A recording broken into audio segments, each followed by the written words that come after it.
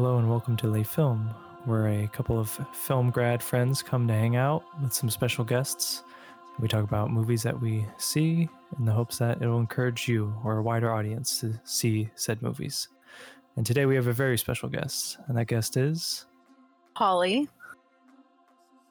And of course, joining us with Holly is myself, Patrick, and my co-hosts, Kevin. Tyler. Richie. And yeah, it's good to have the whole crew together with a guest. Yeah. And we're talking about a special movie, I think. Absolutely special movie. Very special. May have cracked my top 10 off first watch. Off watching it an hour ago. Tyler, every episode is about how I know. a new movie is cracking your top 10. I Or know. like, it's your favorite of all time. That's what you guys do. You guys put me on these good movies. And that movie is Portrait of a Lady on Fire. And that movie was picked this week by Holly. And so, Holly, do you want to go into details about why you chose this movie? Genuinely, I had a hard time picking something. I wanted to pick something that I guess struck a nerve, and this movie really did. I remember you had showed me it months ago, and it was the first movie I think I had watched in a long time that really made me like sob. I don't usually, I'll tear up at movies, but this movie really, I don't know, it really hit deep. I don't know why, but I thought it would be a really special movie to talk about with everyone. And, I thank you for picking this movie. I feel like we just behind the scenes, like over the course of like this podcast, this movie has come up time and time again for one of the ones that we could potentially discuss. And it just so happens that, your first time on the show is like us actually finally talking about this movie. Right. So thank you. Yeah. Yeah, I'm super hyped. I'm super hyped to talk about this one. And I agree with you, Holly. I don't normally cry during movies either, and I feel like I'm getting better at it. My toxic masculinity is slowly fading away. Like the last few movies I've watched, I've like cried so hard, and especially this one. Yeah. What's funny too is Abby came in like halfway, like she got home halfway through watching it, and I was almost like, damn, like I need to watch this alone right now. I want to really get a good cry. No, but then she just watched the rest of it with me, and we cried together. Oh. Yeah, I can't wait to talk about this movie with you, Holly. I just have to say that boys don't cry. Only men do. Only men do. See, I don't think I cried at this one. I was kind of like a bittersweet happy at the end. Same. This movie is really special to me just because it was the last movie I saw in theaters before COVID hit. And I remember it was during a time where I just got like a new job, and because for the past 5 years leading up to that, I would always get off work like at such random hours, like usually towards nighttime around like 8 or 9 p.m. And with this new job, I had like a brand new schedule where I went in earlier and got off in like the late afternoon. And I think this movie came out around March of 2020, I think. February or March. So like when I was still new to it. And then I got off work, it was like at 4:00. And then I was like, you know what? I'm going to go see a movie. And then I went to Tower, and I caught this movie, and there was literally like 4 other people in the audience, and which is like how I prefer to watch movies because I can't stand sitting next to people. And yeah, it was amazing just being able to take in this entire movie because like even prior to hearing about this movie, I saw some of Celine Sciamma's other films, Water Lilies, Tomboy, and I haven't seen Girlhood yet, but that's definitely on my list. And with Water Lilies, I just happened to come across that movie on Criterion Channel, just scrolling through stuff, and she as like a storyteller has like a really unique way of dealing with transitions in people's lives of like self-discovery, and it can be a little bit cliche at times, like in the wrong hands, but with her it feels like very it almost feels like distanced but close at the same time. And it was interesting seeing Portrait of a Lady on Fire after those previous ones, because with this one it was like a whole other feel in a whole other time period, but dealing with similar concepts. And yeah, it's a very special movie to me.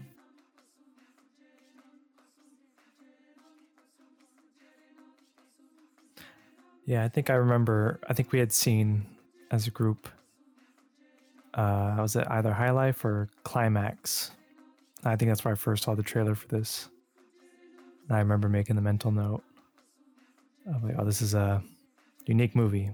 This is one I got to put on the back burner. I think I did the same with Moonlight when I first saw Moonlight's trailer when I was watching Birth of a Nation, I think, way back when, like early in my film program history. Mm. And this just really touched a nerve, like, oh, this is gonna be a good one. And then again, I like you, Kevin, I saw this right before things closed. I don't think I've been back to the theaters yet. I'm scraping my mind right now trying to remember, and I'm not. And yeah, it's like one of the greatest snubs in recent Oscars history too, I think. What won Best Picture over this? I think maybe Green Book. Oh yeah. Oh, really? Green Book or Parasite? This didn't even get a nomination, if I'm correct. I think this... I thought it did. Maybe not. I thought this got snubbed when, I think, what was that other movie? Little Women? Oh. Because I remember drawing like this kind of parallel, because the era was like vaguely similar, like Victorian drama, and everyone was calling for a Little Woman, which I haven't seen, so I can't really attest to if it's good or not. It didn't even get nominated. Yeah. That's crazy.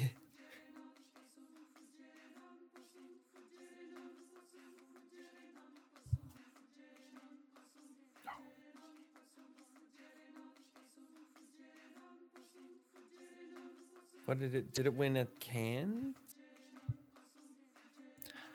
Maybe did better on the smaller scenes.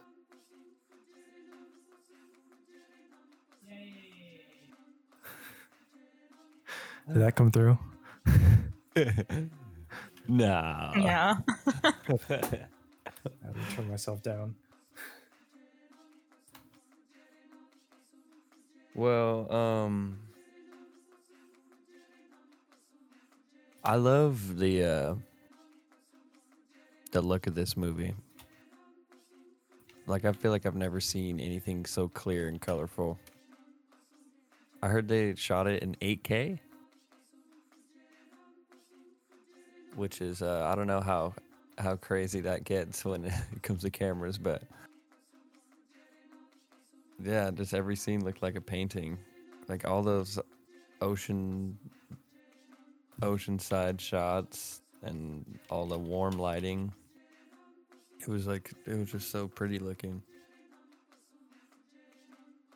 Yeah, how do you all feel about the visuals themselves when it comes to the subject matter that was portrayed in it, like with the paintings and like just sort of this like painterly quality to it all? Do you feel like that influenced the visuals, or I don't know, what are all of your takes on that?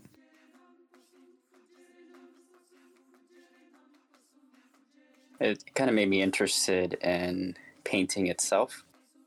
a lot of the shots were like in the perspective of the artist, and I really appreciated that.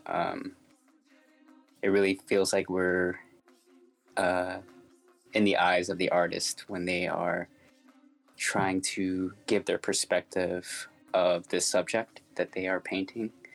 And it made me think like, man, I kind of wished I tried an art class or a painting class because they make it look so effortless.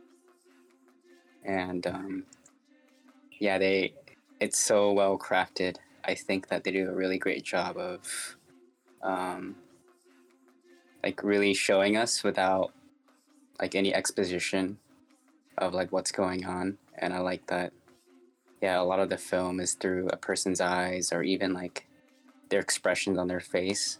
Like a lot of acting with their eyes.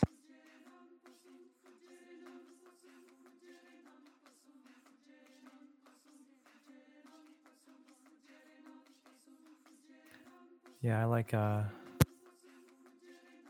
for me, anytime I think about the cinematography of the film, I think of that one shot towards the end, but not at the end. But there's that great, it's like the shot of the movie for me with the ocean and a certain character in front of it that always comes to my mind. And then I'm gonna steal from Kaylee and probably misquote her, but I remember,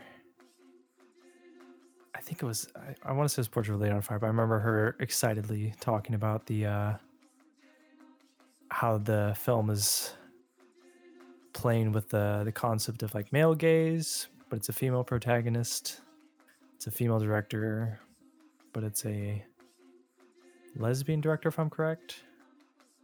So there's like a sexual energy in the gaze of the camera, the director, or the character that we can infer, as well as the is it Luis or Eloise? Yeah, Eloise. Eloise. Yeah. As well as Eloise constantly like making eye contact to the camera in certain scenes, or just to the protagonist, where the film is very poignant on the gaze and the sensuality of the gaze and the voyeurism of the gaze. It's like, yeah, it's an intimate thing to paint someone.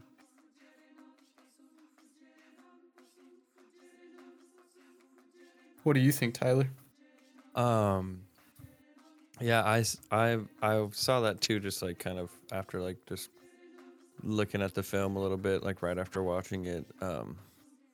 People saying that like it is kind of like almost, I guess, a female gaze if it's made by female director, movie set with all females. You know, there's pretty much no male presence in this movie at all.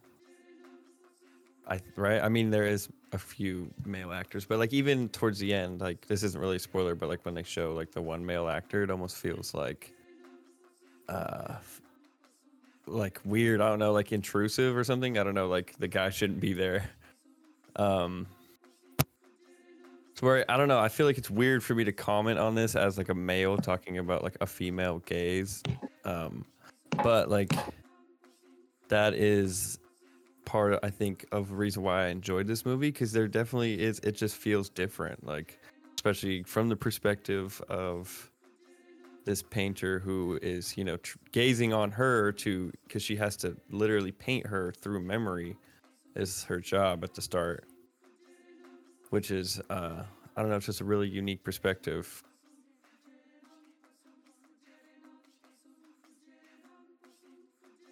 And I want to just give like a brief summary of this movie. That way, like for anyone who's interested in checking it out, that way they can just get like a little bit of a taste of what it's about.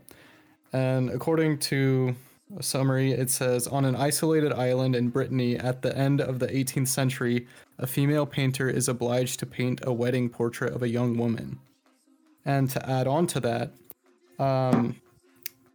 the woman in question is set up in an arranged marriage and is very combative towards that notion, to the point where she is refusing to be painted, because once she does, it's almost like giving in to that fate. And so the rest of the movie is the painter, and as well as the subject, as well as some other characters in there, trying to navigate this reluctant path towards fate.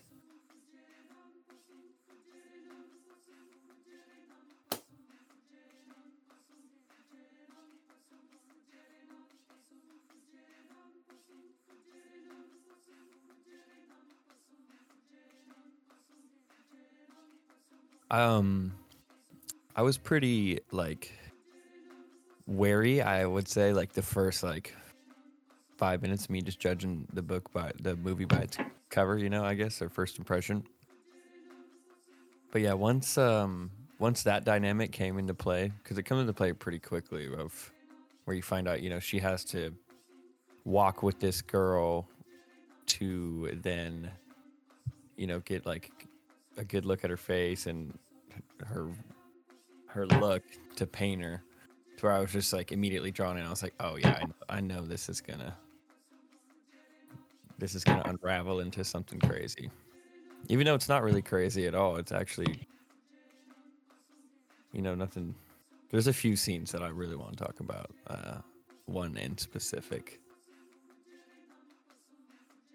I do want to mention that Patrick, earlier you said that the director Celine Sciamma is a lesbian, and she used to be in a relationship with the actress Adele before they filmed this movie, and I thought that was very intriguing that even though they parted ways, that they still did this film together. And I think it's particularly interesting because a lot of the film is in the perspective of Marianne, and it almost, now that I know that fact, it almost feels like it's the director trying to paint this portrait of a person she used to love in a way. So Yeah. yeah, that was a little tidbit I wanted to add there. Yeah, I feel like you bring up a really good point with that, because like I feel like in a way the actress is the director's muse, and she has been for quite some time, because she was even in her first feature, Water Lilies, as one of the main characters, and you can just tell that like there's just this huge sense of adoration towards this individual. And I felt conflicted about that during my second run through of the movie. And I'm excited to like talk about that a little bit more later on. But I don't know, like this movie itself has such a unique commentary on the artist and the muse, or artist and subject, or inspiration versus the actual creation of the piece. And I don't know, it's almost to a fault at sometimes, but also, like I said, I feel very ambivalent about it because it captures it in such a unique way. And I don't know, what are all of your thoughts on that?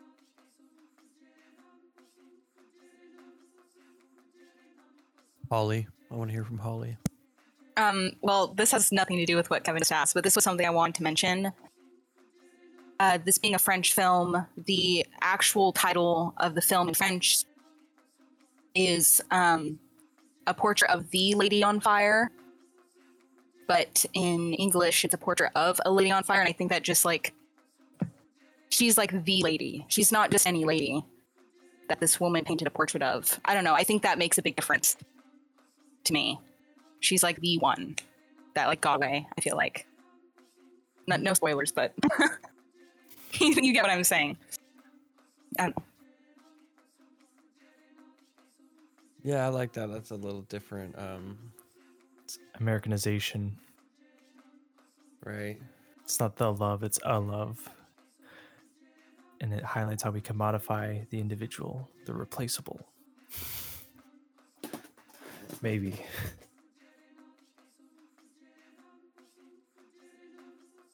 Holly, what is your response to the artist and the artist's muse? Like, what did you know about the relationship between the director and the actress? No, I had no clue, but after you did say that, I totally see that. She probably did kind of film it out of her own perspective. She's in love with the person, and it was a piece of art, I guess, in a sense. And she used her feelings with this woman and made art out of it.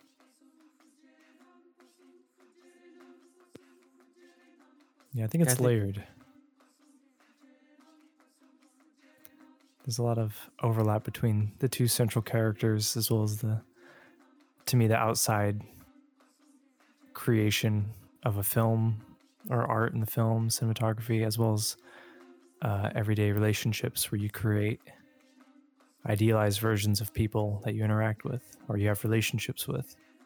And they're constantly at contrast, where this is like the film itself could be her capturing their love that ended, but it's like it's still that preserved forever in time, like the painting in the film and all that represents for the characters, where it happened, but the important thing is it happened or it existed. I don't know if you all have seen that film called The Tango Lesson, but Tyler, I believe you've watched it, because I think we watched that together in a film class. And I think it's similar. Yeah, about the woman who is trying to take dance lessons from her instructor. Yes. And that film is also about how the director used to date the subject, or like the subject that she's making the film about. And it is also like a commentary on the male gaze, because she's the one who's gazing at him. He's the exotic one, because he is the the sexy dance instructor. But yeah, I thought that was an interesting comparison, because they also used to have a relationship, and now they're making a movie about their relationship. Yeah, that's an interesting I guess like revelation, now that like I'm just thinking of certain shots, like of like the first shot when you see Eloise. I feel like that's I don't know, just like that. I feel like that's like that shot that could have had a lot of influence from the director. I mean, obviously, but I don't know, like she just like the way she turns around, like she's like, like she looks pretty, like it's like a nice backdrop, and like it seems like I don't know how to explain it, but I don't know. It's like if that's the first shot that you're showing of like your person that you may still be in love with, like I get it, because it's like I don't know, it seems like the perfect shot, and it's like, yes, this is the person that I'm basing this whole movie off, because I'm in love with them.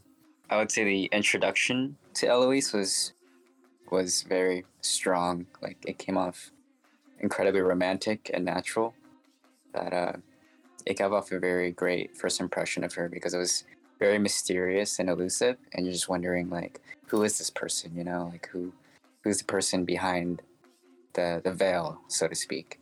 And when you finally uncover it, it's like it was worth that moment.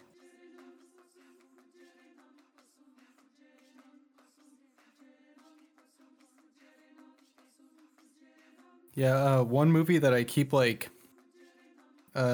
looking back on, and it's funny because I'll probably like go off on like another movie in a sec, but when it comes to voyeurism, I remember my first exposure to it was, or at least being at the forefront of like the discussion when it comes to about like art and stuff, is a Vertigo. And it was in like my media aesthetics class, and it was just like it was probably like 2 to 3 class discussions on the movie itself, and how voyeurism is like a key aspect to it.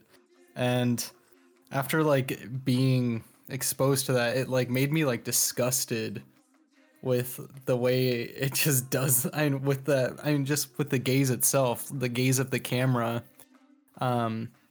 and how it can objectify people and allow people to project like their own fantasies onto them. And this even like goes way beyond cinema and it goes into any form of like art or interpersonal communication, anything like that. And anyways, it got me thinking about that movie once again. And another movie it made me think about was a movie I saw recently, back on Halloween, which was Last Night in Soho. And it's so strange seeing those three including Portrait of a Lady on Fire, like these three movies in tandem with how the camera handles the subject.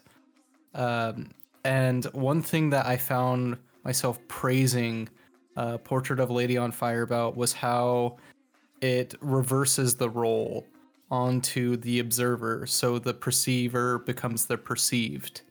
And I didn't quite get that feeling from Last Night in Soho or Vertigo or any other movies that tackle the same or have the same technique implemented into them, like Rear Window comes into play.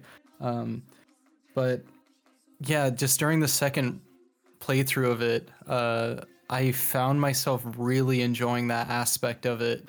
And the first one, my first run through of it in the theater, I was just so immersed in the story itself as well as the overall experience of it. So getting to watch it the second time allowed me to like delve more into it. And I don't know, like there's some other aspects to it that I really appreciate, but I just want to ask, what do you all think about like that reversal that is done in the movie? Like how does it impact your experience of it?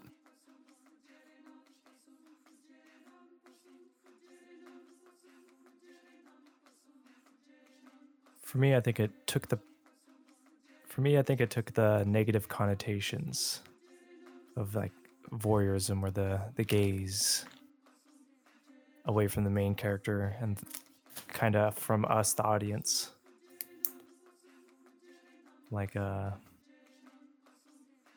trying to think of how to explain this. It creates like the illusion that it's a progressive familiarity, like the relationship builds slow, but the gaze is from the start, and that I feel like that presence there helps build that, like, oh, we're in the process of objectifying or reducing to the individual that we're staring at or looking at. But it makes a point to show that maybe the same is happening with the character Eloise to the main character, protagonist.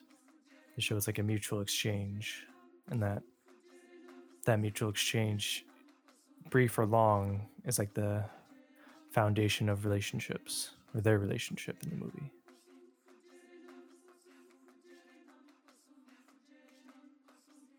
Makes the relationship feel real, and it makes you, maybe as a guy, it makes it feel like you're not just watching like when Tyler said his wife came in the door. I'm watching a lesbian movie. I need to be alone. Like, no, it's clearly not one of those movies. I'm trying to think of how to articulate this.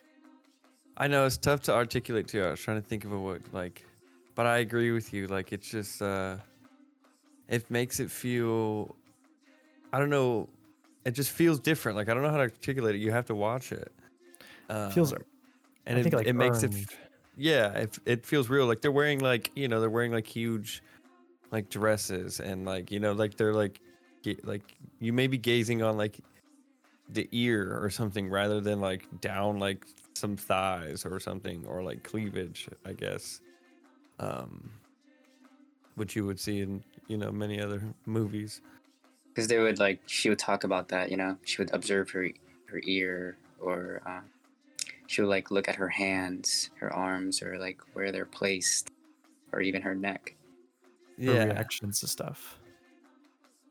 Like when she's lying, I forget what the line is, but she does something with her mouth, or she crinkles her nose. Yeah, she like touches her forehead when she lies, and then she's like, "Oh yeah, you bite your lip when you're embarrassed, or that scene especially. I love that scene. That was a very heartwarming scene.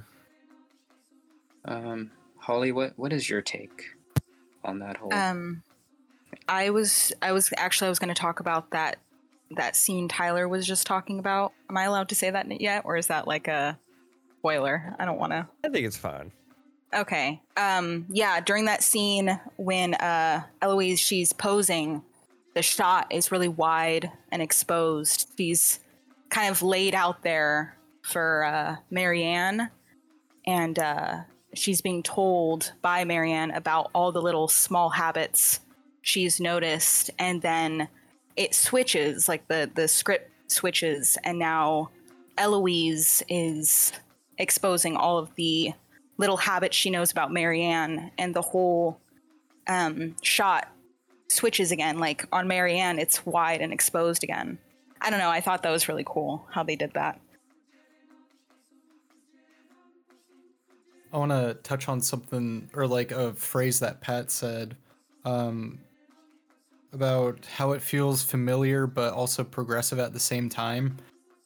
That's yet another thing that I came to really appreciate about this movie, is how it takes the familiar Victorian period piece and creates like a sense of warmth from the very beginning, and it kind of bookends the movie itself in terms of how it shows male characters like in that time period. And I just love the way it bookends it, because it starts off with all of these men in a boat, and they're all like facing away from Marianne as she's traveling to the island of Brittany to paint this portrait of Eloise.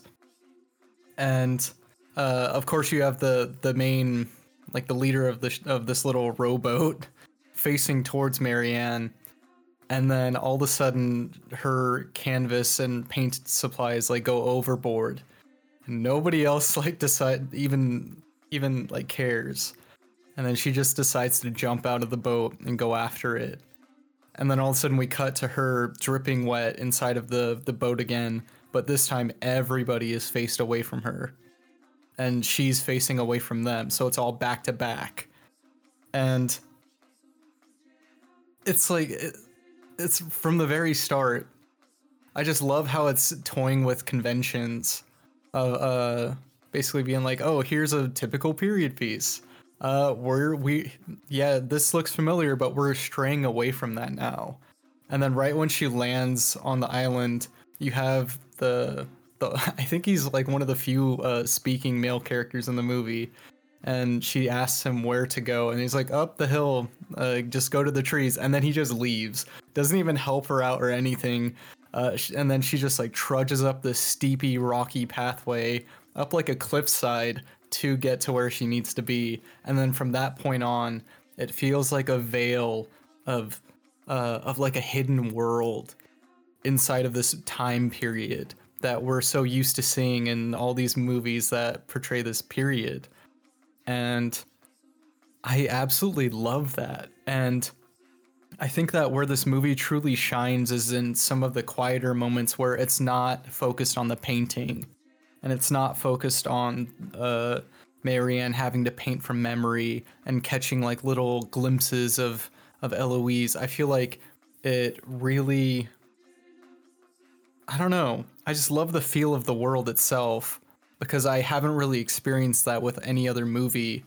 And so once again, going back to what Pat was saying about this familiar sense that is with the movie, but also hard to put like a word on how it transcends that limitation.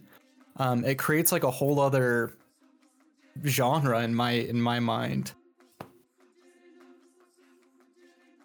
or at least a new take on the genre. Yeah, I want to touch on the hidden world, and my favorite thing this film does, if I'm correct, is the sound or the music is diegetic, I want to say, or it feels like, off my memory, I only remember 3 scenes with music, and all those scenes, it was diegetic, and then Yeah.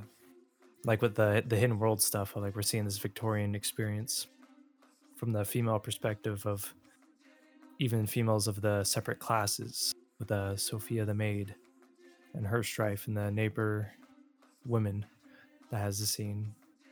It's like a hidden world. And then for Eloise, the music itself is a hidden world that they bond over. And then like the film is very withholding of music to like simulate like the, I don't know, it just gives like a magical feeling when the music does come in. Yeah. The few times it does, where it's like, oh, hold on.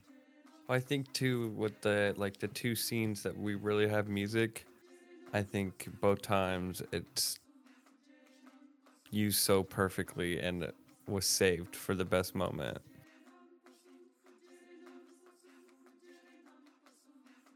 Yeah, I think the sound in general is one of the I feel like I just keep saying the same thing over again, but like it's yet another strong point of this movie, even outside of the music, in terms of the just the soundscape that it presents to the viewer. As an experience, it feels like an ASMR session, like hearing the sound of like the fire crackling always in the background, and along with even like the footsteps on like the stonework inside of the house or the manor or whatever it's called, to the waves lapping up against the shores and the wind. Like you could tell like what time of year it is just by hearing the sound of like the beach. And I don't know, there's just and there's like another keyword that was mentioned earlier about the word magic. This movie is filled with so much magic and mysticism. This movie has like a really great way of conveying a mood through the use of magic and all of these like quieter moments that long after the movie's over, you can simply reflect on it and think of like a specific mood that it conjured up within the moments of each of the characters. So if you've ever yearned, you will most likely like this movie. So yeah, check it out. I like that. Magic's everywhere. We experience magic every day, and this film captures that, I think. Mm-hmm. And with that, let's go ahead and hop into our ratings. Who wants to go first? Who feels strongly enough to kick us off? I always go first, so I'm not going to go first. Oh, I thought you were gonna volunteer, Tyler. No, because I always change my score after you guys. This is why you should do it first. So we get to see the change. I'll go first. Okay. I am gonna give this movie a 4.25 out of 5. When I first saw it, it absolutely blew me away, and I loved seeing the progression of the story, and how it changed a lot of the conventions that I thought I was gonna see. And I don't know, the sound and a lot of the quieter moments that existed in the middle of the story were what stood out to me the most. And during the second run through, I think I actually changed my rating a little bit more, and I will go into that later.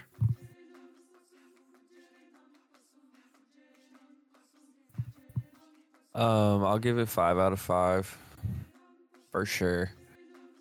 I feel like after watching this movie, I was just hit with a huge wave of emotion. Like, there's a few scenes where like literally I feel like, I don't know how to explain it. If you've ever had like a head rush from like standing up too fast, and then your vision kind of blacks out a little bit. Not that I was blacking out, but like literally like, or like you get goosebumps. Like I was getting like goosebumps in certain scenes in this. And I don't know. I just felt not a whole lot really goes on. It sticks with you, and it's like so beautifully shot. Like just all the colors, all just the setting of everything, and the set design. Yeah, it's just like it was just gorgeous, and the movie itself is like beautifully like tragic, and I just love that mixture. So yeah, 5 out of 5. For me, I will give this film a 4 out of 5. Yeah, I had no idea what to expect when watching this film. I know that everyone here, like even our friends of the podcast, loved this film, and so I just never looked into like what the story was about. So I just went in cold, and with that being said, I really appreciated, like what Kevin said earlier, like just the quieter moments of the film. It almost felt like there wasn't really a score at times. I was just really just listening to the silence between these two characters, or when they're just observing or glancing at each other. So those are the like kind of subtle performances that I really love, that I feel like is very difficult to do and to portray. And I think these two actresses did it really, really well. Noemi Merlant and Adele Anel, and even I don't think we even talked about this character at all. Luana Bajarmi as Sophie, as the sort of third wheel. I think all three of them did a really great job, and yeah, this is a beautiful and moving film. And like what Tyler said, sometimes not a lot is going on, so sometimes the pacing can kind of mess with like my enjoyment of the film, but I really do appreciate the emotional beats that the film hits you with. So yeah, that's my rating. I'm gonna give this film a 4.4 out of 5. There's just so many scenes that really struck a nerve with me, and I think are just burned into my mind forever. The ending, especially. There's a couple others, but it's a beautiful tragedy. I don't know. With a lot of films, I'm not the best at like putting myself in the protagonist's shoes, but I really did with this film, and I don't know. It meant a lot to me for some reason. So that's my rating. I'm going to be quick. I give it 5 out of 5 because of the ending. I think it does everything that a good film should do, or it's closest to like a perfect narrative, or basically that's my feeling about the film. Is I greatly enjoyed it, as well as the time it occupies, or the place it occupies in history. Looking back, that was there's outside external factors around Hollywood at that time, as well as just the film industry. And I think this film got written off a little bit too fast. I had seen someone say that a French film about Victorian women as lovers isn't really groundbreaking in France, or I forget what it was. But then that same year, I remember the clamor about Little Women, which was again like probably made into a film between 6 to 12 times before that same year. But those are just my personal grievances that I attached to the film. Aside from that, it's an amazing film, and I can't wait to talk about the ending because that's what makes the film for me. And with that being said, let's hop on in.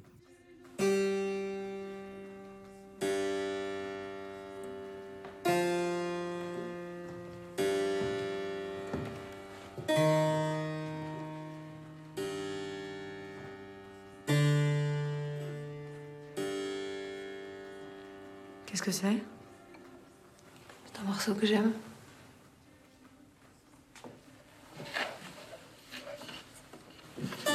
C'est joyeux? Ce n'est pas joyeux, mais c'est vivant.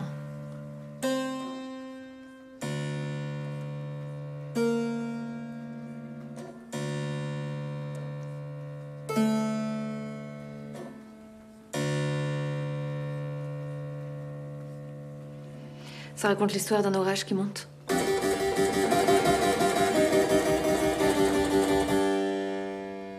Et des insectes qui le sentent.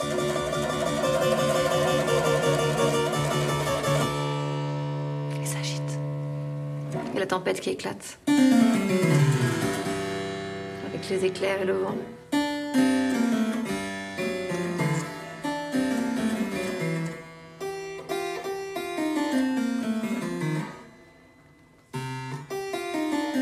Je l'ai en tête, mais je ne trouve pas. Who wants to go first? What part? Number 28. Oh, I knew it as soon as I saw the book. I love that. I love little like, I don't know, tidbits. That those are just like, I feel like that's just like when you're making a sundae and you throw the cherry on top. Like that's just like nice little subtle. Everybody wants to see that. And I feel like she probably did that for Marianne, hoping that she'd see it. You're referencing the is it the drawing of her? When she first, like, it's like the second, and I don't know, there's like a couple endings, I guess, or like couple like 3 ending scenes, right? She's like, the first time I saw her for the first time again, Yeah. and the painting of her and her daughter. And she has her finger open to page 28 of the book in her hand in the portrait. Yes. So yeah, it's a 1-2 punch, if I remember. That was my reaction. Because inside that page in the protagonist book is it's a portrait of her nude, or is it just a portrait Yeah. of her? It's a Nude, portrait yeah. of her nude that she drew, that Marianne drew for Eloise. Yeah. Yeah, that's how people sent each other nudes back then. So, but I love the one too of like, oh, it's the first time I saw her again, and it's a painting. You're like, oh, it's neat. They never got to meet again, but she saw the and then you see the kid. And it's like, Yeah. ooh, that hurts. But then you see the page number, you're like, oh, okay. Especially after, even with her with the kid. It's a roller Like, coaster. hey, shawty, get it, shawty. I don't know though. Actually, now that I'm thinking about this, this might be kind of dark. But with the whole like Sophia dynamic, and then you come to find out that Eloise has a kid later on, like after all the events that take place. Is that almost like? Does that make it more sad? Do you think I she don't- wanted to have a kid? Do you think she Ooh, that's a good You point. know what I'm saying? Like, especially after, like, because then she's having a kid, and then it brings up the memories that her and Marianne had together, like helping Sophia with her whole situation. Which I think my favorite scene is probably either the ending scene or the scene where I'd say like it's like the heaviest scene in the whole movie, where like Sophia's getting an abortion, and there's like the baby staring at her, like consoling her as she is killing her own baby. That was intense.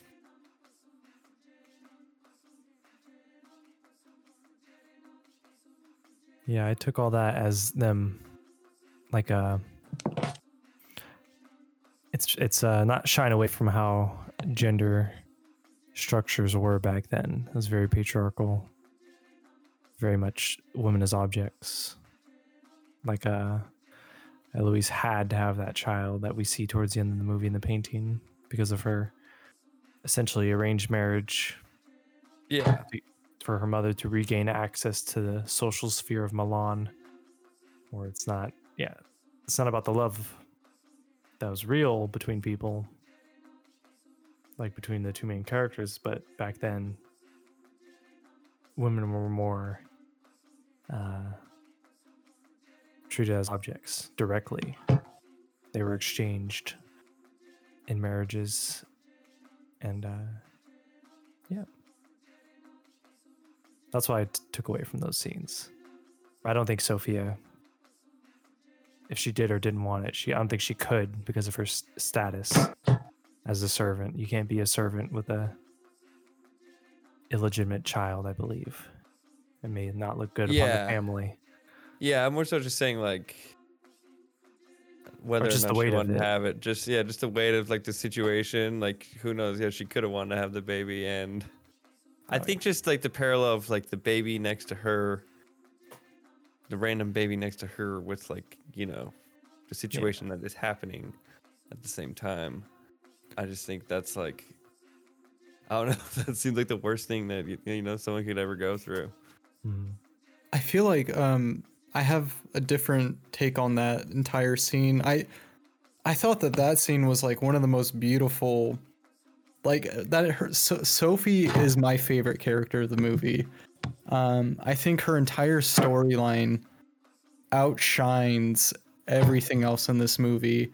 Of course, it's like accentuated by the storyline between Marianne and Eloise, but it's how they convert, like when they allow or when they're kind of at like on the sidelines of the story. I feel like they're at their best because, and I feel like I'm constellating like everywhere right now, like in terms of like plot points and everything. But I love the buildup between Eloise and Marianne from the start. It's like, okay, cool, we get this, and then they're obviously in love with each other. They're lovers from the very start. But it's like how they come together to help out this friend of theirs. Like they're legitimately all friends. Like they don't view her as a servant, as like anyone who's beneath her. They view her as an equal. And that's a word that Eloise uses throughout the movie in terms of like equality and all of these. I don't know. It's like such a unique perspective from a character in that time period. It's so progressive in terms of that. And how they converge together to, without even like any sort of qualms or anything, they just automatically get set right into motion with like, okay, first you gotta run like so X amount of laps between the two of us. And then from there, we have to like look for this herb that we're going to make into a tea as you're hanging from the rafters. And it's like such a ritualistic thing that Marianne reveals that she's been through herself. And it's like it's like this nurturing instinct that just kicks right in. And this little microcosm that exists on this island amongst the community, it's like there's hardly any male presence at all. And it just feels like such a mythological, like shrouded in like mist, of like this hidden society that like has all of these beautiful notions of what it means to care for one another and pass down generational knowledge from one point to the next, even though they're surrounded by the gates of patriarchy in a way, because outside of that island, that's where patriarchy rules. But here on this little tiny island, you have all of these people coming together to, and it's even unspoken and even unwritten, and it's just in the air itself of this community. And I feel like Sophie represents that to the highest degree in this movie. Like it transcends the individual story or the individuals of Eloise and Marianne and focuses it all on the communal aspect of it through her storyline.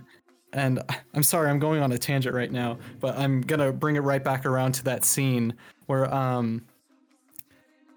Sophie is having the abortion, and why I think it's beautiful. It's because you have this elderly this elderly woman who has all of these like traditions like passed down of like how to actually give an abortion to someone because it's so frowned upon during that time period. And she takes in Sophie, and then she's surrounded by youth, and she doesn't hide away what she's doing to the grandchildren or children or anything like that. She shows it at the forefront because it's like, this is important. This is how we do things, and it is important to carry on this tradition. And I love the balance of truth and secrecy in that. And as Sophie is having the abortion while she's lying on the bed, like Tyler, you bring up how the child is like playing with her, like, and the child doesn't know anything that's going on. It's just being a kid. It's just being so in the present. And it's like, that's the harmony of it. It's like, there can be beauty in the grotesque, or how we perceive grotesque to be grotesque, when really it's just so primal. And the fact that all of these people are there to aid this person that they care so deeply about, it's like that is love right there. And the fact that she's willing and able to realize that she isn't capable of caring for a child, that is love as well for that unborn child. And I found that to be so magical, because even though, like, I mean, in the scene that follows, where Eloise wants to recreate that scene for Marianne to paint, to pass down throughout history, like a hidden sketchbook or something, who knows how they come across that image. But it's the point is that it exists and that it's passed down. Yeah. You know? I also really enjoyed that tidbit or that part at the end too, where Eloise wants to, like, you know, document and have Marianne paint that situation that they all just went through together, you know, because that's like a medium of art that's not really explored yet ever, you know, that we can't really see. You know, a lot of people go through that, and, you know, sometimes you need some art to, I don't know, maybe decompress or, you know, process the situation. And I don't know, I just thought it was yeah, you're right. It was like beautiful. I said that earlier, like beautifully tragic. Again, like, I don't know. It's just, yeah, it was an amazing scene. I think you bring up a really good point with how art is needed to process things like that, Tyler. I think to hop off of both of your points about how it's like beautifully tragic, I also saw that as something that is like daunting and a harrowing experience that Sophie has to go through. And to also mention what you said earlier, Kevin, about how they see each other as equals. I think that informs us from the director and even the actresses themselves, that they are pretty vocal about their perspectives about being feminists. And it really shows here in this film, and in particular to that scene. I thought that was really, like, I guess, painful and brave that she had to go through that, especially considering, like, you know, she's the youngest character that we follow in this film. I mean, the actress herself was like 17 when she filmed this, and I'm it's not like explicitly talked about at all. I think it's very much implied, but I mean, being a servant, you know, being that that's her job, like, I don't know, I believe that she probably was knocked up by someone or potentially raped, and I think that's really, like, you know, that's really dark.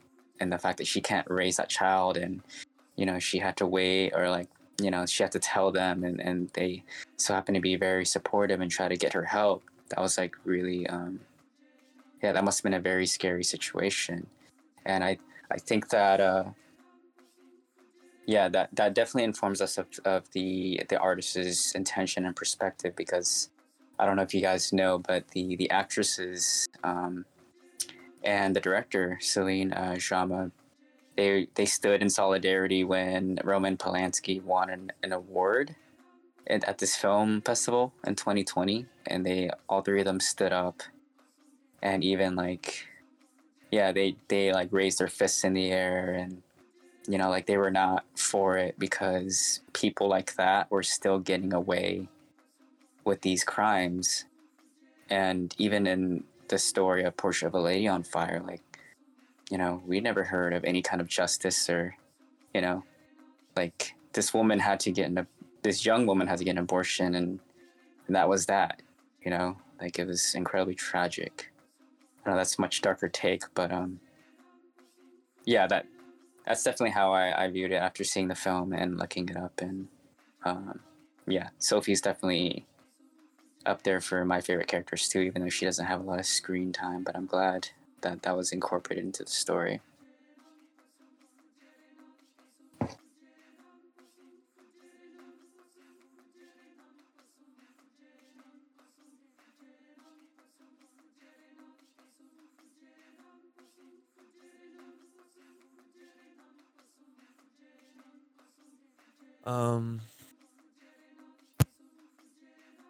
Yeah, but that ending scene though too.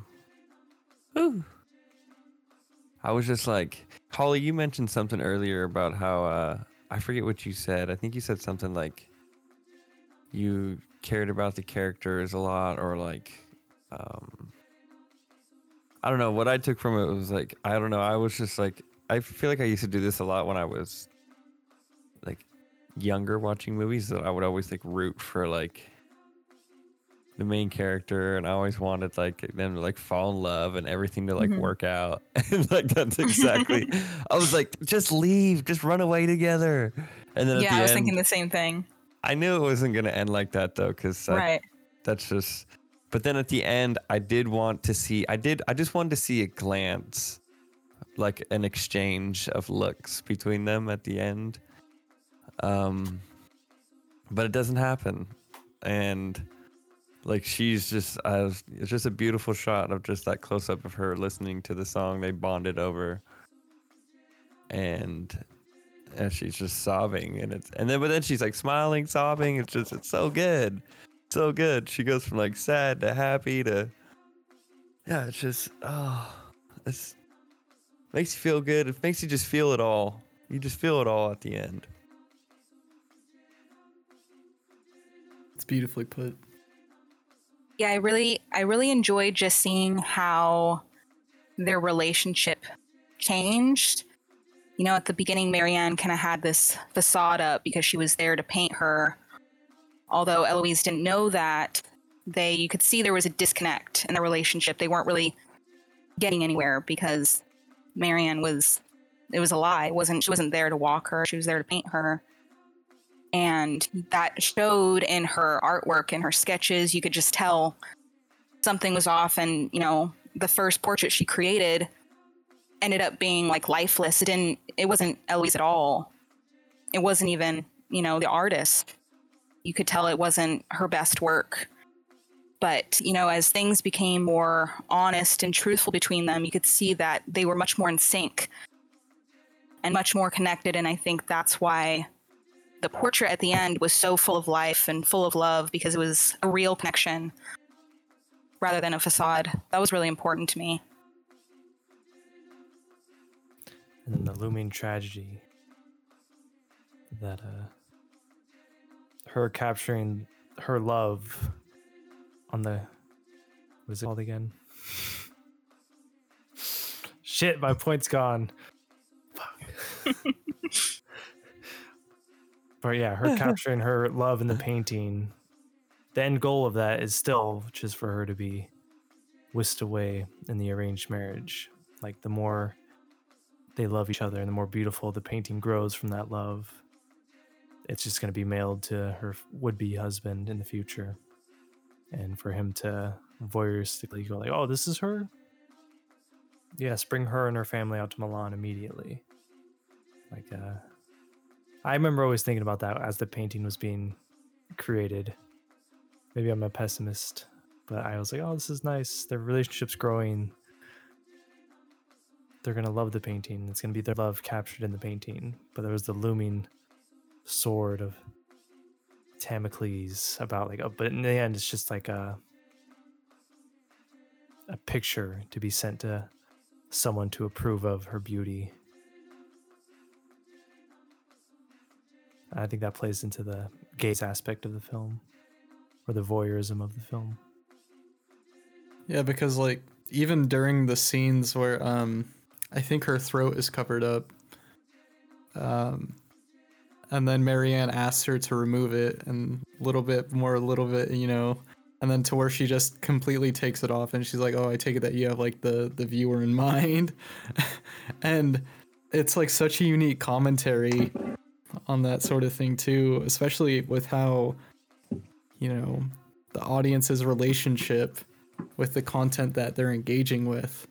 I mean, we talk. I mean, I feel like I always have this urge to bring up Anno, like Hideaki Anno, because like he's like the only like modern day or contemporary artist that I know of that like directly critiques their audience, and criticizes them for what it is that they want. And I think that Celine Sciamma takes like a really good stance on this by basically calling it out at the very forefront and discusses it in a very relaxing, manner. But, it's just these two sitting, Eloise is posing for the painting and Marianne is sitting there, and they're just having like a conversation. And it's like during like settings like that, it's just ripe for ideas to flow. And I feel like that's how you get people to broaden their perspective on issues, as well as question their own.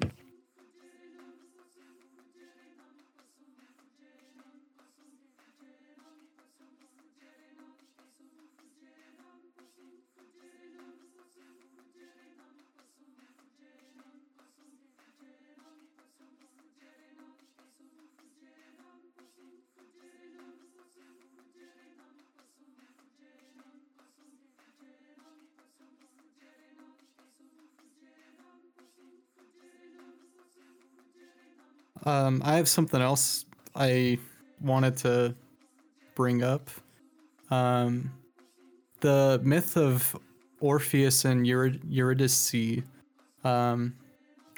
I completely forgot about that in the plotline up until the second viewing on this, and I really liked how they brought that to the forefront, and it makes me think about the importance of myths in society and how they're passed down, because there's such strong messages that get ingrained into our societal DNA in a way when it comes to storytelling and like the lessons that we've learned in order to grow as like individuals. And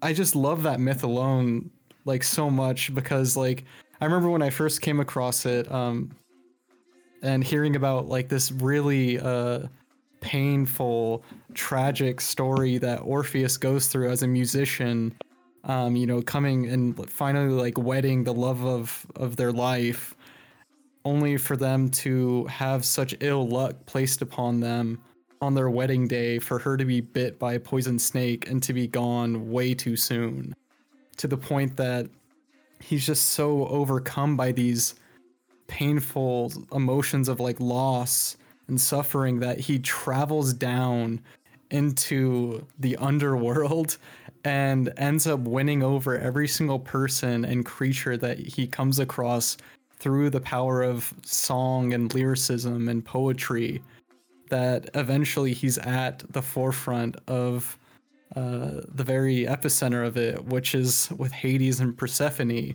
making this case to have the love of his life be brought back to life, and then eventually winning them over, obviously on the condition that on his way out, if he looks back, then she will be gone forever and will die a second death.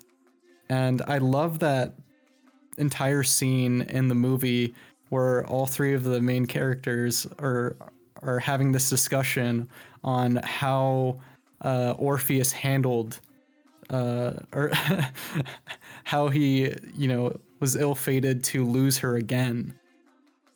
And just from their discussions of like each of them had their own take on it, where of course you have Sophie, like a very naive but also blunt perspective on being like, oh well, why did he do that? He had no reason to do that. He went all the way down there to make a case, was granted the case, and all he had to do was not look back. Like, why did they do that? And then you had Marianne kind of turn it a little bit more on its head, where she's saying, oh well, he took the poetic option to choose the memory of her rather than her actual physical being. And then I loved hearing Eloise's take on it, where she was like, oh well, what if she was the one that said turn around? Because it's like you see each of their, it's like a tiny sliver of their souls shining through that one tiny conversation in the entirety of the 2 hours. And of course, like, that entire myth is like sprinkled throughout the movie itself, but it's during that moment that I feel like it really makes the case for what this movie is ultimately about. It's about choosing the poetic option, and it's about the subject choosing, or the muse parting with the artist and taking control and walking towards their fate and being braver than the artist of, when it's time to let go.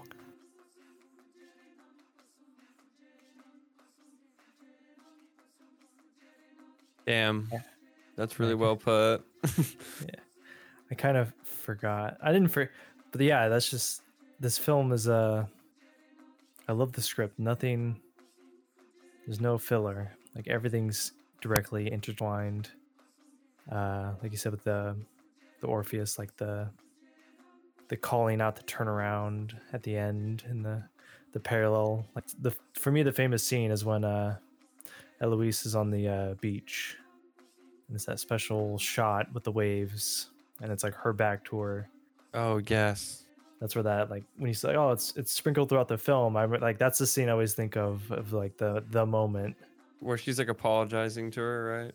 Yeah, like it's all coming to the forefront, and that's their little Orpheus moment of like, well, like, does she like not reconcile with her, and like their time together was the time together? Is it the memory that's gonna be left, or do they embrace and pursue the relationship in the physical, in the immediate, in the fleeting time aspect? And yeah, just the film's hyper aware of time and femininity in time, like the Orpheus legend, the capturing of the abortion, and like it's not Da Vinci type, like cadaver recreation to be discovered by future generations. Like, there's like an inherent optimism in the characters. The kind of coven-like nature of the scene with the portrait, the title's derived from, is that they return to the community of women on the island. And it's like again, one of the scenes with music. It's a beautiful build. They're there to help their friend. And then for me, that was a scene, or I'm not sure, but yeah, it's very poignant. Everything fits to everything. It's such a tight scripted story in film. Yeah, I feel like one of the ambivalent points that I had while watching this movie is to compare it to weaving and embroidery. Like, Sophie, and as well as Eloise's sister, they took on the craft of embroidering, which is to build on top of a canvas in a way, with thread. Whereas with weaving, like weaving a tapestry, it's written into the actual piece itself rather than on top, being a superficial form of artwork. I felt ambivalent about those two terms, just like in a feeling way. I felt like a lot of the story itself and a lot of the themes shined when it was weaving into the story, rather than embroidering it on top, which I felt like Celine did a bit when it came to the myth. Like I felt like she leaned a little bit too heavily on that at times to drive home the point of the separation between the artist and the subject. But although like although that can be a point of criticism, I find myself thinking of all these other instances that I wouldn't have otherwise. And I feel like that can also be turned around to appreciation. So I feel so ambivalent about it because it's just creating this huge swirly mess of emotion within me. Like here I am thinking about like the picture of Dorian Gray, and with if any of you have like read that book or any of you want to read it, I highly recommend it. If you enjoyed this movie, definitely check that book out by Oscar Wilde. It's a legend for a reason. And I'm gonna have like tiny bit spoilers with the book, just in terms of like characters from it. But from the very start, it starts off with Basil, who is a painter inside of the book, and he's painting the subject who is Dorian Gray, who is this very innocent, youthful being. And Basil ends up projecting all of these like ideals onto Dorian because he just paints him day in and day out. Like he's painted probably hundreds of portraits of this person who is his muse and sells them and like makes decent money and like has a living off of this subject. But then one day he reaches like the peak of his profession by capturing so much of Dorian's beauty as in the prime of youth and the prime of innocence that it shines through and cuts Dorian to his core, to where it creates like this walk towards fate, towards like a self-fulfilling prophecy. And it has a very myth-like feel to it, in the same vein as Orpheus and Eurydice. And so it's like, here I am thinking about the picture of Dorian Gray while watching Portrait of a Lady on Fire, while also thinking of that myth, the ancient myth from Metamorphoses. Like, it's so crazy. And I'm like, was it too on the nose? Or do I actually love it? And even right now, I still can't tell you how I feel about it.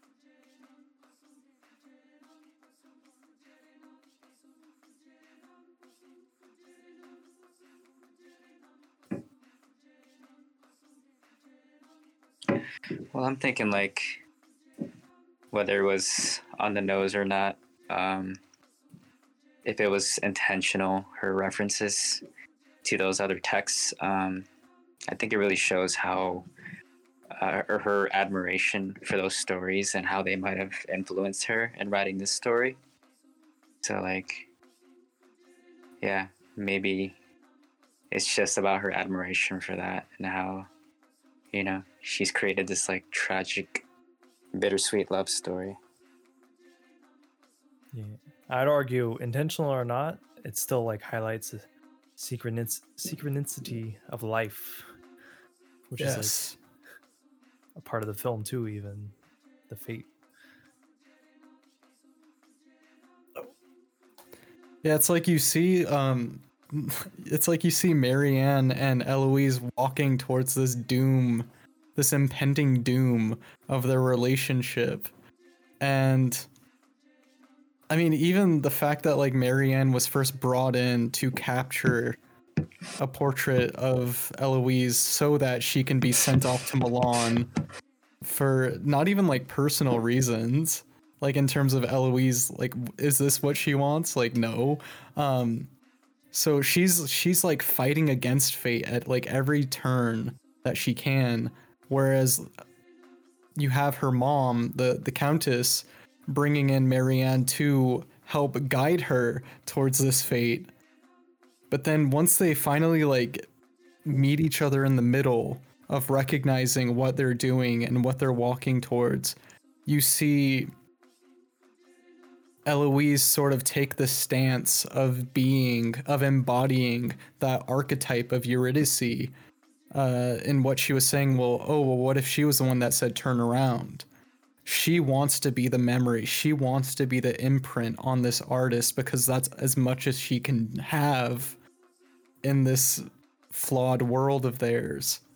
Like, not flawed, but I should say imperfect world. Because, there's always going to be limitations and boundaries to things that we can accomplish and, like, set out for in life. But, like, she knows that is the extent to which she can exert the most amount of influence on this person who has changed her life. And she kind of, like, embraces it and walks towards that fate. But it's kind of weird because you have Marianne who does the opposite. She wants to chase after the muse. She wants to chase after that because it's no longer about the art anymore. It's no longer about the poetry. It's about the bond. It's about the love that she feels for this person, of recognizing the oneness in them and recognizing the complementary nature of the two and the equality between them, and as like individuals and everything. And so she chases after this sentiment while Eloise kind of gets mad about that. She, like, there's like a brilliant part in the movie where she's saying like, oh, I thought that you would be braver than this, or something like that. And she's kind of like disappointed in Marianne for not living up to her fantasy, like she isn't playing the role of Orpheus in like this archetype that she's, linking up to her own narrative. Like she wants to have control of her narrative as much as she can. And since Marianne isn't fulfilling her end of the bargain, she kind of like breaks away from her. But then it's like after that tension, there comes like a release, and there becomes like ease and equilibrium once more, to where they just enjoy the time that they have left together. And you could see that in the scene where they're lying in bed with each other, and then Marianne finally does paint. She becomes the subject once more, due to Eloise's insistence on wanting to turn that convention on its head. And I don't know, I think that that's such like a beautiful shift in dynamic and character growth. And like even outside of like just talking about movies, I think that that's such a beautiful way to grow with the aid of others,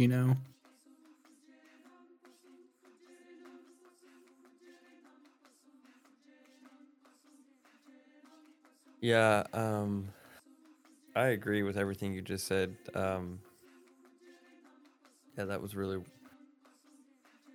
well put. Like I can't I can't articulate like that, but that is just like I 100% agree with you. Like I think it's so cool to it's cool and like happy and sad all at the same time. Just I don't know, it's like these moments could happen in life and you never know. Like you could be old and like about to die and be looking back on like these like whatever, this like 7-day trip of like painting somebody that could have been some of the best time of your life. And I don't know, I think that's just it's a cool thing to think about, like the human experience. But then it's also like kind of sad at the same time, because it's like you could be living that moment like right now and you wouldn't even know it, and you may be taking it for granted, or not even knowing that you're in it. Whereas I feel like here, like what you're saying, Kevin, like they know that they're in it, and they do as much as they can to leave like this lasting impact on each other, even though they know they're destined for no future together.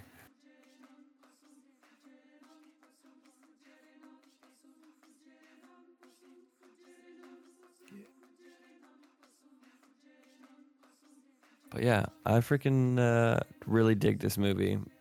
Super hyped. This happens all the time where that's like Richie said earlier. I'm always dropping 5s out of 5s all the time now. I'm that guy now. But yeah, like as I watched this, like I like texted like a few people I knew who had already watched it, and I was like, "Oh my god, wow!" And then a few other people, I'm like, "You need to go watch this." So yeah, I think there's absolutely nothing wrong with being that person, Tyler.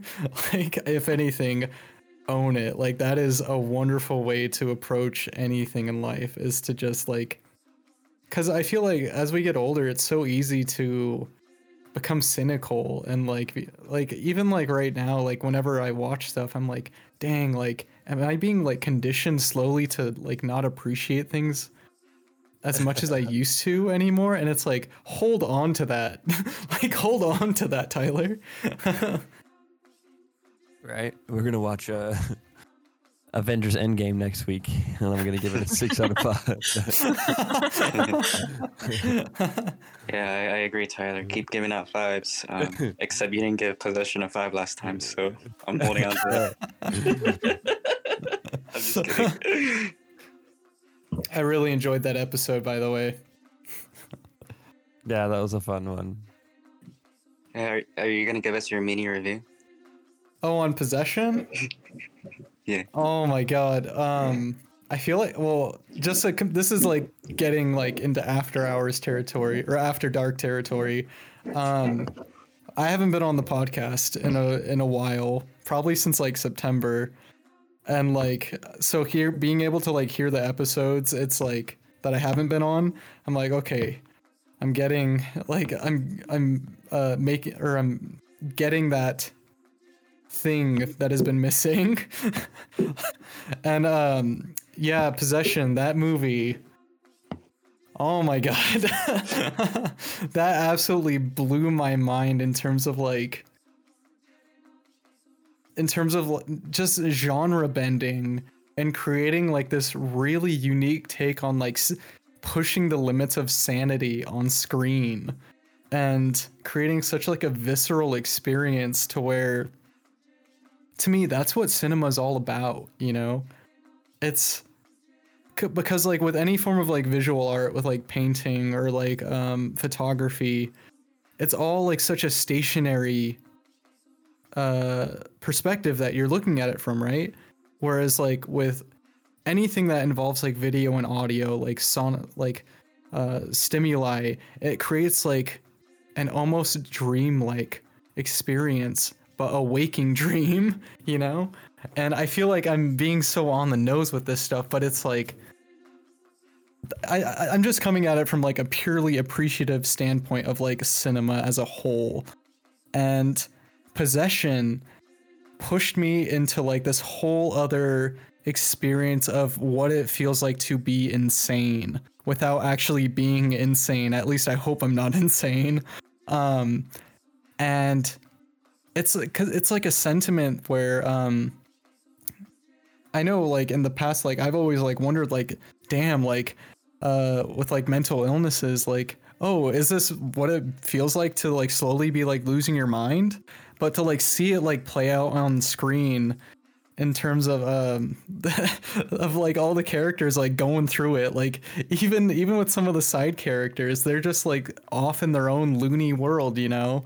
And it plays out in both like the visuals of the camera movement and oh god, I hate like talking about like technical stuff when it comes to like movies, but like it like does this thing with the camera work where it creates like this fluid feel throughout the entire movie to where it like ebbs and flows. And but like at like the furthest recesses of the mind, it like keeps up that motif, you know? And then even with like the searing soundtrack and the really repugnant visuals, it's like it goes so far beyond a horror movie because it deals with existential crises on screen to like the nth degree. And it like personifies it in such a brilliant way that you feel like you're right inside of their headspace. And I just absolutely adore that about that movie, because I feel like I haven't really had that experience before up to that moment of seeing possession. And it's ultimately just about it isn't even about like the alien or the demon creature that she spawns. It's literally about the possession that we place on ourselves along with others, in terms of like how we project onto them and how we can manipulate and mold them. And it's like such a cautionary tale against that, you know, because in the end they finally got what they wanted. They oh god, I don't mean to spoil it for people who like have seen it or who haven't seen it yet and are wanting to, but it's like a cautionary tale about getting what it is that you want, you know, because the fantasy is meant to always be just that, strictly a fantasy. And I feel like as I've gotten older, I tend to like, well, I realize that like I do this thing of maladaptive daydreaming, or I have a lot when I was younger, where I would just completely like just be caught up in my own like little dream world of like creating like all these fake scenarios and like all these like interactions, anything like that, in this little perfect world. And then when it comes time to deal with the real world, there's this strict place that exists between the two where it creates a disconnect. And watching Possession, it like helped me to recognize that, to recognize the consequences of doing that by, you know, because here you had like this couple who have a kid together, and it just wreaks havoc on everyone's lives that they come into contact with, including the child, the poor child, like especially with the fate that he has. And I don't know, I love that movie. Yeah. That movie is a 5 out of fucking 5 to me, and will always be. It gets better with every single viewing, and I absolutely adore that movie. So yeah, that's my mini review of it. I wanted to tag on the maladaptive daydreaming. I live in that reality. I don't live in our reality. Pat, no! No, I can't. But yeah, I know exactly what you're... Yeah, it's not good. I feel like I just called out a bunch of viewers as well. Like, whoever listens to this, and oh god, I'm sorry. No, I maladaptive daydream too. I'm not quite sure when it started, but I think living alone has gotten worse. Because there's no one here to like catch me doing it. Because I'll talk to myself as if I'm talking to someone else. There's no one else there, and so I look crazy. But thank God there's no one here to like see me doing that. But I want to touch on my thoughts about Possession. I watched it with Pat, and it does give you the feeling of you're losing your mind. And as someone who has like anxiety and depression and stuff, it does make you kind of go back into that mindset of, oh my God, am I losing my mind? I don't know if anyone else on here or any of the listeners have anxiety, but it's scary because it makes you feel like your mind is turning against you. And I kind of got that feeling when I was watching Possession. I really like, you know, psychological horror movies or psychological horror games. Something about that is like, I don't know, maybe because I have some sort of weird deep connection to that, because I feel like there's things wrong with my own brain. No, but I thought Possession was amazing. It was definitely a 5 out of 5 for me too.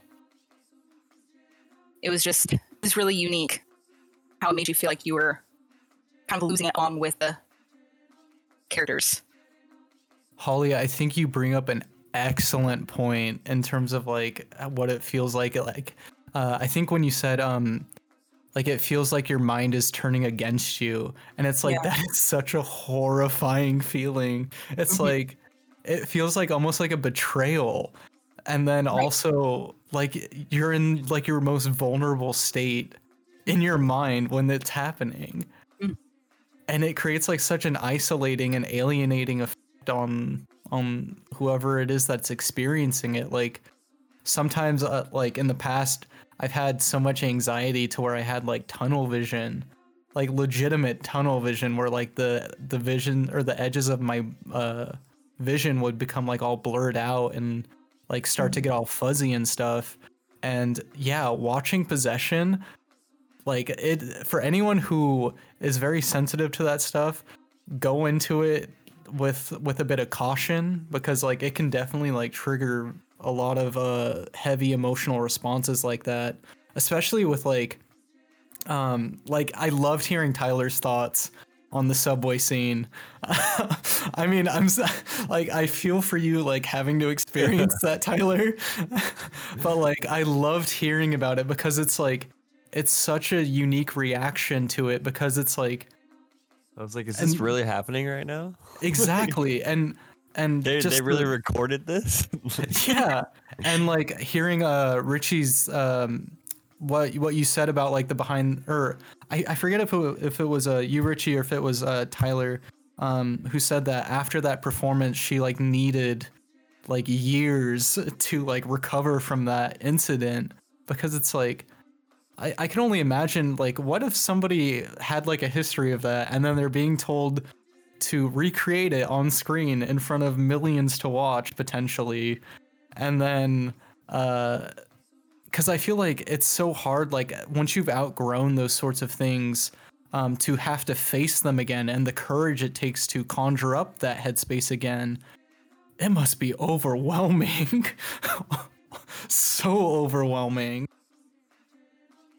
Yeah, the director even confirmed that Isabelle Adjani tried to commit suicide.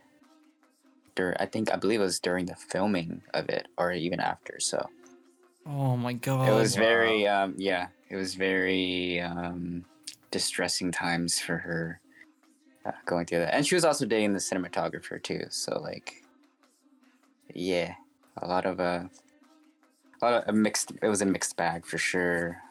Filming even Sam Neill said that was like probably the most difficult film he's ever had to do. So, and you know what? Wait, who was gonna? I was gonna say that. Good thing it was abandoned a few places because they didn't have to deal with that for a time, and now it's slowly popping back up. So, as they're older, they're gonna hear more people talk about it. So, but you were saying? Oh, it reminds me of I mean, of course, like the one point in Portrait of a Lady on Fire, where it's like there's that constant choice between the poetic option or the lover's choice, you know? Like if we choose to take the option that promotes harmony and a state of like presentness, or do we take the more poetic stance on things where it's sort of like from an observant standpoint, very much distanced, as well as nostalgic and bittersweet, but also kind of self-indulgent in a way. So I feel like because of the poetic decision to finish Possession and to even like have, going back to this movie, have Marianne finish the portrait a second time. Like the first time wasn't enough, a second time, just to indulge in that poeticness of it.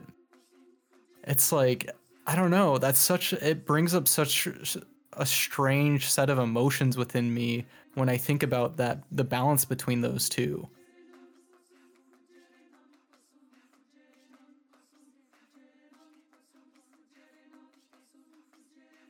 Like it's very much a double-edged sword, because like, of course, like if you pick the lover's option, you get that person, you get, even outside of that person, you get that thing, and you get to be present with it.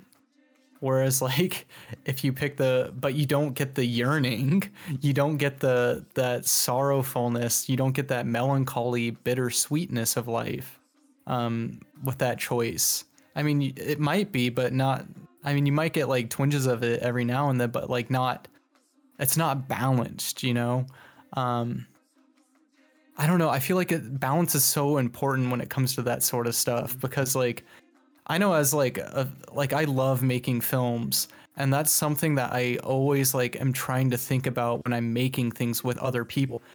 it's like, okay, I don't want to push people too much because I don't want to ruin their experience with it, you know? Like I want to create like the perfect, or as best as I can, you know, the right balance between those two of something to look back on with a sense of happiness, but also being able to remain present with those people in that moment and appreciating it for what it is, you know, without souring it. Yeah, I was thinking that earlier. Just like with the way their whole situation panned out and how like it's like a memory that they cherish now. I was thinking of like you know, there's always those stories of like the one that got away, or like, you know, even like the end of this movie, how it's like the last time she saw her and that they didn't even get to say hi. It's almost like what is more impactful, or what's the better I guess outcome? Yeah, like the lover's route, like you're saying, like sure, yeah, you could pick the lover and then have your lover, and then I don't know, you guys could get like you take each other for granted, get tired of each other, blah blah blah. You're like together for so long that you almost lose that feeling of like I don't know, I guess maybe you need the melancholy and sometimes the sadness and all that too. Yeah, it's like the memory of the ideal, you know? Yeah, like you're saying, like everything you need like a good balance. And it's almost like a, because sometimes I see that too, and it's like obviously like, you know, like I'm married and I have like, you know, but it is sometimes I'm like, damn, like that's kind of like crazy. I never, which I guess is good that like, you know, it's I'll never have that, or I don't have that situation, but it seems like I guess it would be like a cool thing to have, I guess, like in like it's like just thinking, I don't know. Yeah. That sounds, I'm not trying to make that sound weird, but like No, I don't think that sounds weird at all. And it's like, that's the beauty of like movies though, you know, like you can Yeah. experience like 1,000 lifetimes in the span of like minutes up to like hours, you know? Yeah, like I feel like that's what I experienced in this movie, like literally like what they went through. And yeah, like just after watching it, like I was saying earlier too, it's just like a wave of like emotion just went over me. Like I feel like I just got thrown in like a dryer and just like like tumbled around like a dryer of emotion. And then I just came out like all discombobulated and now like slowly integrating back to this life I'm in now. Oh, no, Oh I my think, God. Not that, but then that also makes it seem like the movie isn't like is like straight in an escape. It's not an escape. No, I definitely get what you're saying, Tyler. Like, I definitely resonate with that. Yeah. But I think that's why I like it so much. Like if a movie can do that to me, then I'm giving it a 5 out of 5. I think I gave Possession a 5 out of 5 too, because Possession kind of did that to me too. and I guess to point out that ending, like, I think even if they took the lover's route, I think we have to consider the time period, and that even if they did try their best to be together, the whole world would be against them, you know, and they would have to have a relationship in secrecy and probably go to a remote location or whatever. It almost feels like a forbidden love in a way that, like, yeah, against all odds, like, I mean, in an idealized world, if, you know, in modern day, obviously it would work, right? But like during those times, you know, it would probably like be near impossible to do that. And yeah, I think that's the beautiful like the beautiful part, like the beautifully tragic part about it is just like that's why it hits so hard. You were saying, Pat? I don't think it would have been like impossible, but I think it's one of the smaller critiques or things the film has. Like the way Kevin mentioned how they like Eloise is she's upper class, she's from the higher strata of society. But then when I keep forgetting her name, Miriam? Mm-hmm. Marianne. when Marianne comes, she's like she's the self-made, self-progressing, like new woman in the field of a male-dominated position. But when they come to the island together, they kind of challenge each other. Where now Eloise is the more like, she's like running towards the cliff edge and she's challenging Marianne. And Marianne's the more reserved one, like comfortable in the status quo, or more domesticated like Eloise was, or her role in society.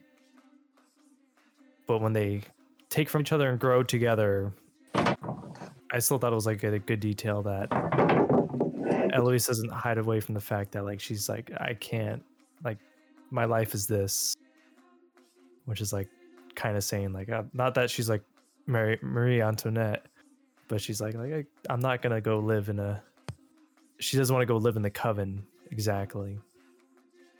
It's kind of like they had their love together. It was as perfect as it could be, but she's aware that like her commitments to her family, her commitments to her status, all these invisible barriers and expectations, she can't overcome them like Marianne was able to overcome a couple to become a female painter. Like a groundbreaking, like she's like, I'm not a groundbreaking person, is the vibe I got. Whereas like they're very aware of their nature and status and all this, like the machinations of society as well as the individual that makes the complete picture of who someone is. And like that's why I think their awareness of that and the ending is what makes the ending sting, because like Yeah. the external factors have like dictated how their love would play out, as well as like the weaknesses or whatever aspects of themselves and their upbringing that have conditioned in them. But like that last slow zoom is like still their love triumphing over it all. You know, it's like unrequited, or it doesn't feel unrequited. It's just like they don't reach out, they don't embrace, but the love is constant. That's what that slow zoom to the beautiful Vivaldi song, that whole ending just makes the whole film so much the better.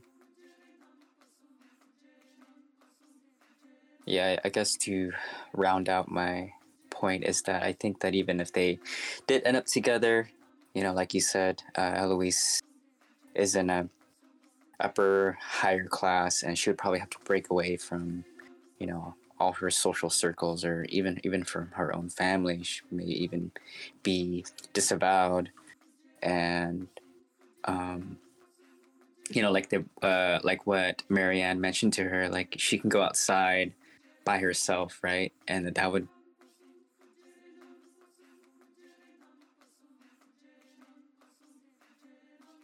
mean that she would be free. Would that make them free in that kind of society? Or like, you know, I guess the fact that they did not end up together, you know, in their own ways, that's their way of being free.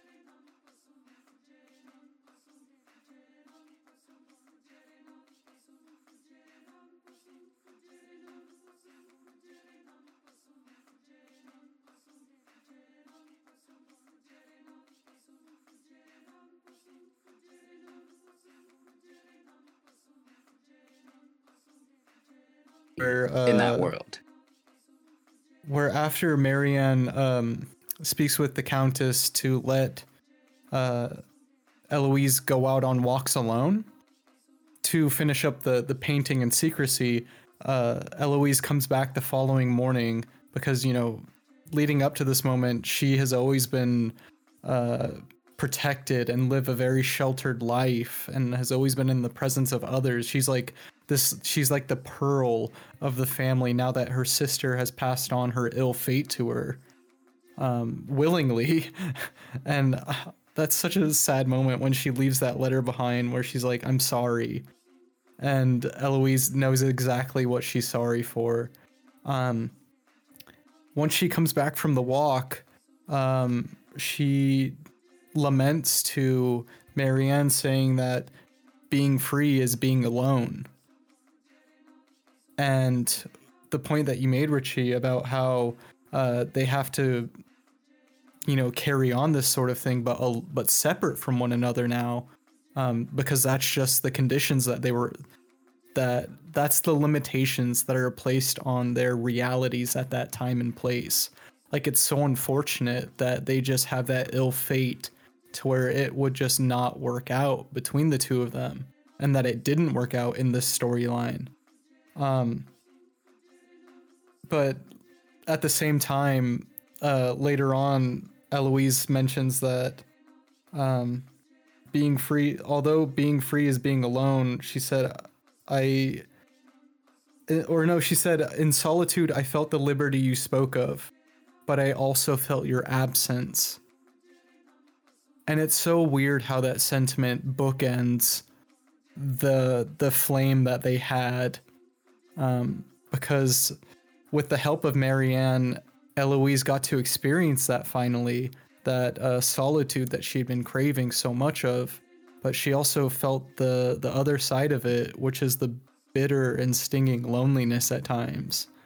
But then when they finally converge to one another and get past the walls that they put up, they're able to discuss this and meet each other halfway. And then once they say goodbye to one another, and then they just live out the remainder of their lives, like we catch them in the ending, a few years down the road. And they don't, like Pat said, they don't wait. That's just it. That's why it stings so much, is because they're literally right there. And all they have to do is reach out to each other in order to connect once more. But they don't. And it hurts. It hurts. Yeah. It hurts my chest. And it's that's them feeling the absence of one another. I think it's I don't know. Maybe it's the sting that I like the most. I was saying I got when you're looking at a beautiful sunset sting when I watched the film for the first time and the music's going. I was like, oh, this is awesome. I was like, oh my god, they're right there. And I was like, oh yeah, this is. It is. You're right. Damn, Pat. I think your daydreams have been Hollywoodized.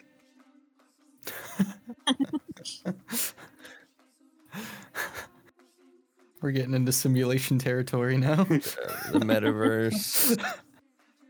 Holly, I'm sure you know about that. The metaverse? The Hollywoodizing. Yeah. I'm Hollywood. Because your name. Because I'm Hollywood. Yeah. Never heard that one before. We almost went 2 whole hours without making a joke about. Yeah.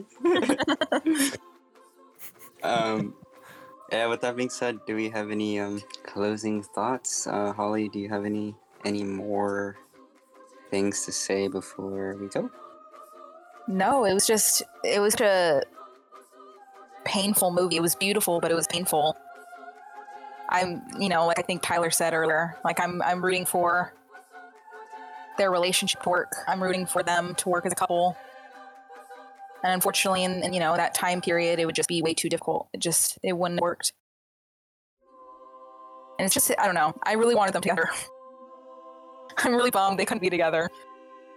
But then it wouldn't have been the movie it was. It would have been so different. I don't think it would have hit as deep of a nerve for me. But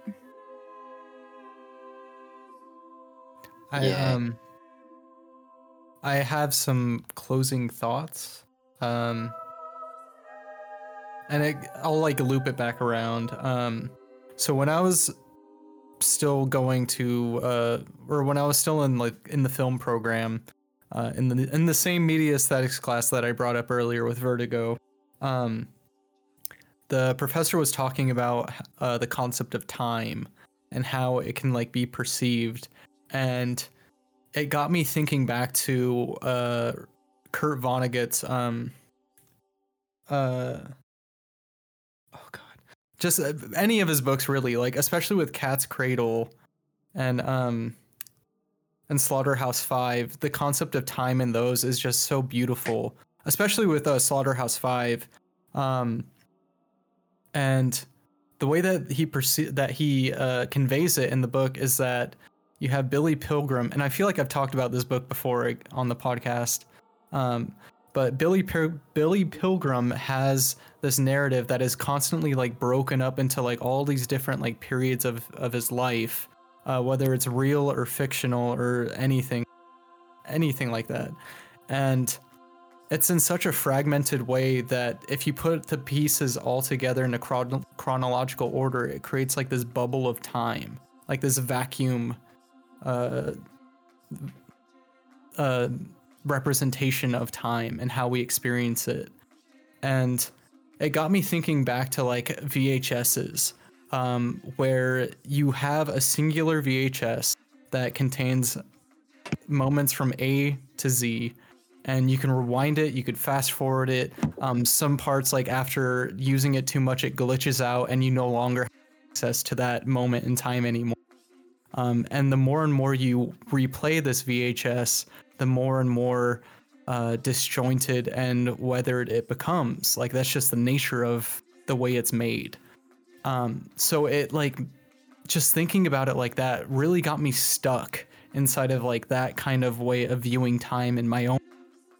And it wasn't until like I brought this up to like one of my friends who I dearly miss and hope, anyways, who got me to like think about it in like in another way. Anyways, like they thought that it was horrifying to view time that way, because it's like, oh well, if you like it really places a lot of burden on the choices that you make during your lifetime, because, you know, what if that's it?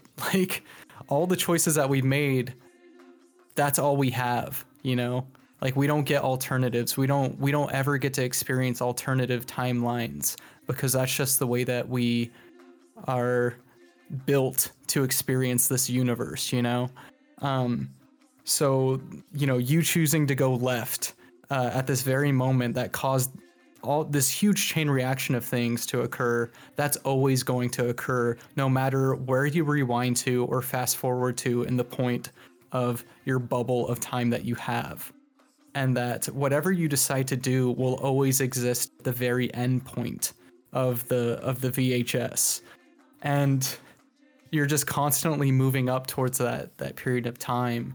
And I think that as I've gotten older, I've started to not really put too much of a burden on the choices that we make, or the choices that I make as I live out the remainder of my life, and to simply try to do the best that I can when I can at every single given moment, in the hopes that I'm acting in my own best version of myself at that time, and to accept the state of being no matter where you are in time.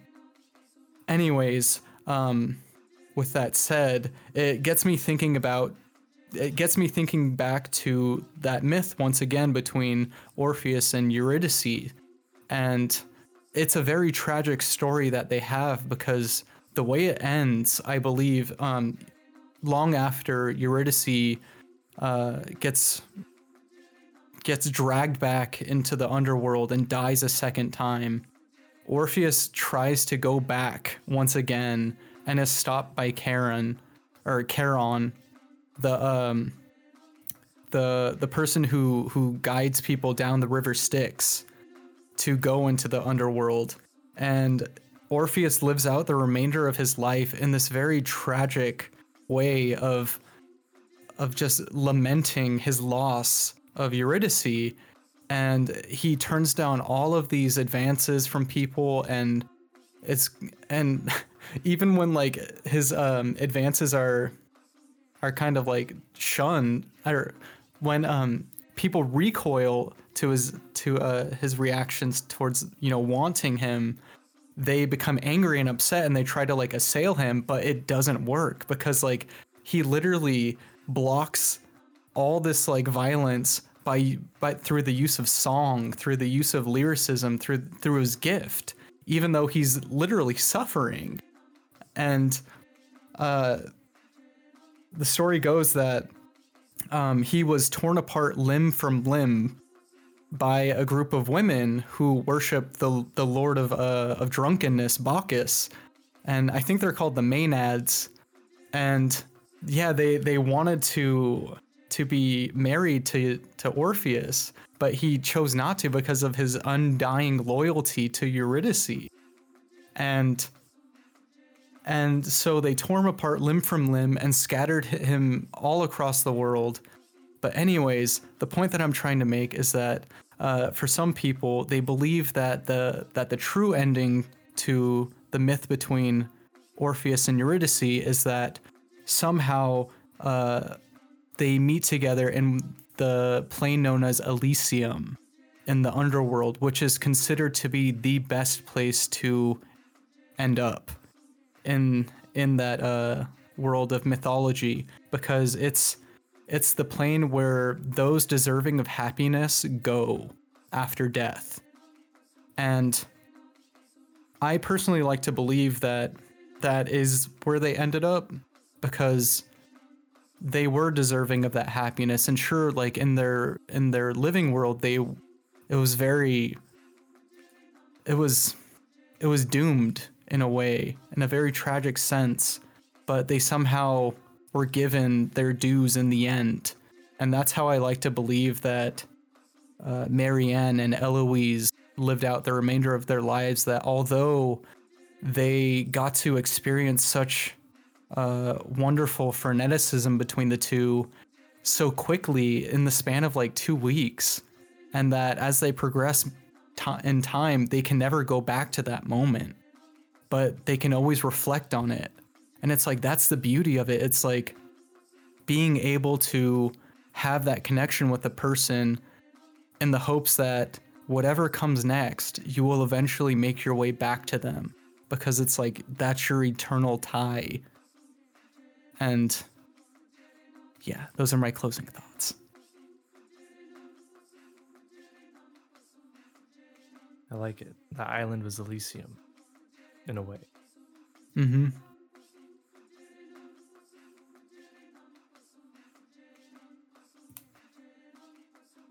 Yeah, I like that too. I think regardless of how it would have ended, or I think just, yeah, with the way it ended the right way. And I think even though, maybe they don't have a life together, like physically together in the vibes of the universe, that love will always live on with, like, the subtle painting of Eloise and her daughter with her thumb on page 28, or like even the love that went into the second painting that Marianne and Eloise then basically created together to send to her husband or whatever. But yeah, my closing thoughts are, this was just a great movie. Thank you, Holly, for suggesting it. And I think that, yeah, everyone should watch this movie. It's a great slow burn, too. It's a great romance movie. This is also, we haven't really talked about how it's a romance movie. We don't need to, but also, there's a great romance.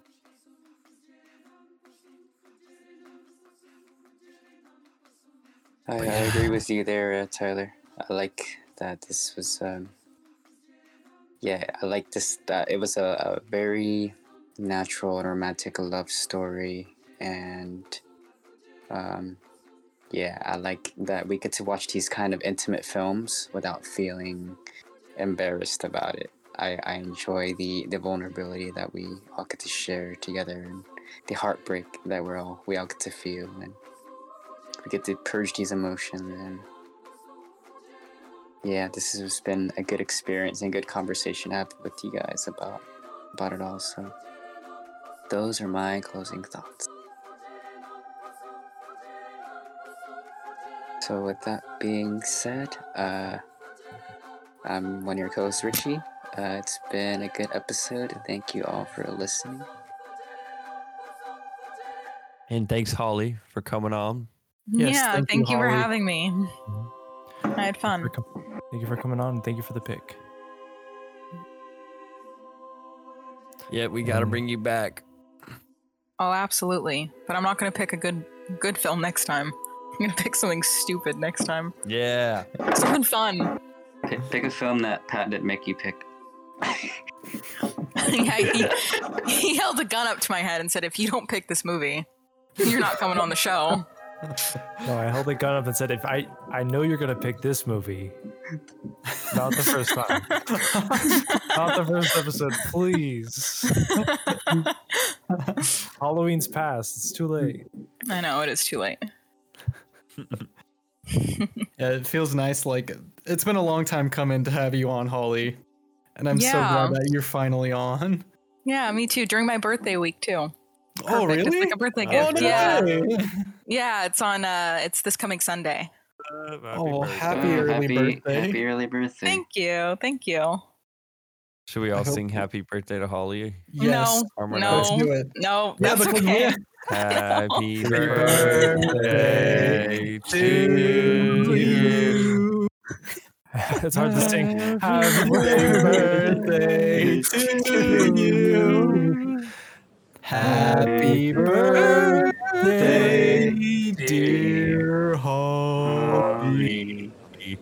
Ta ta ta. Happy birthday to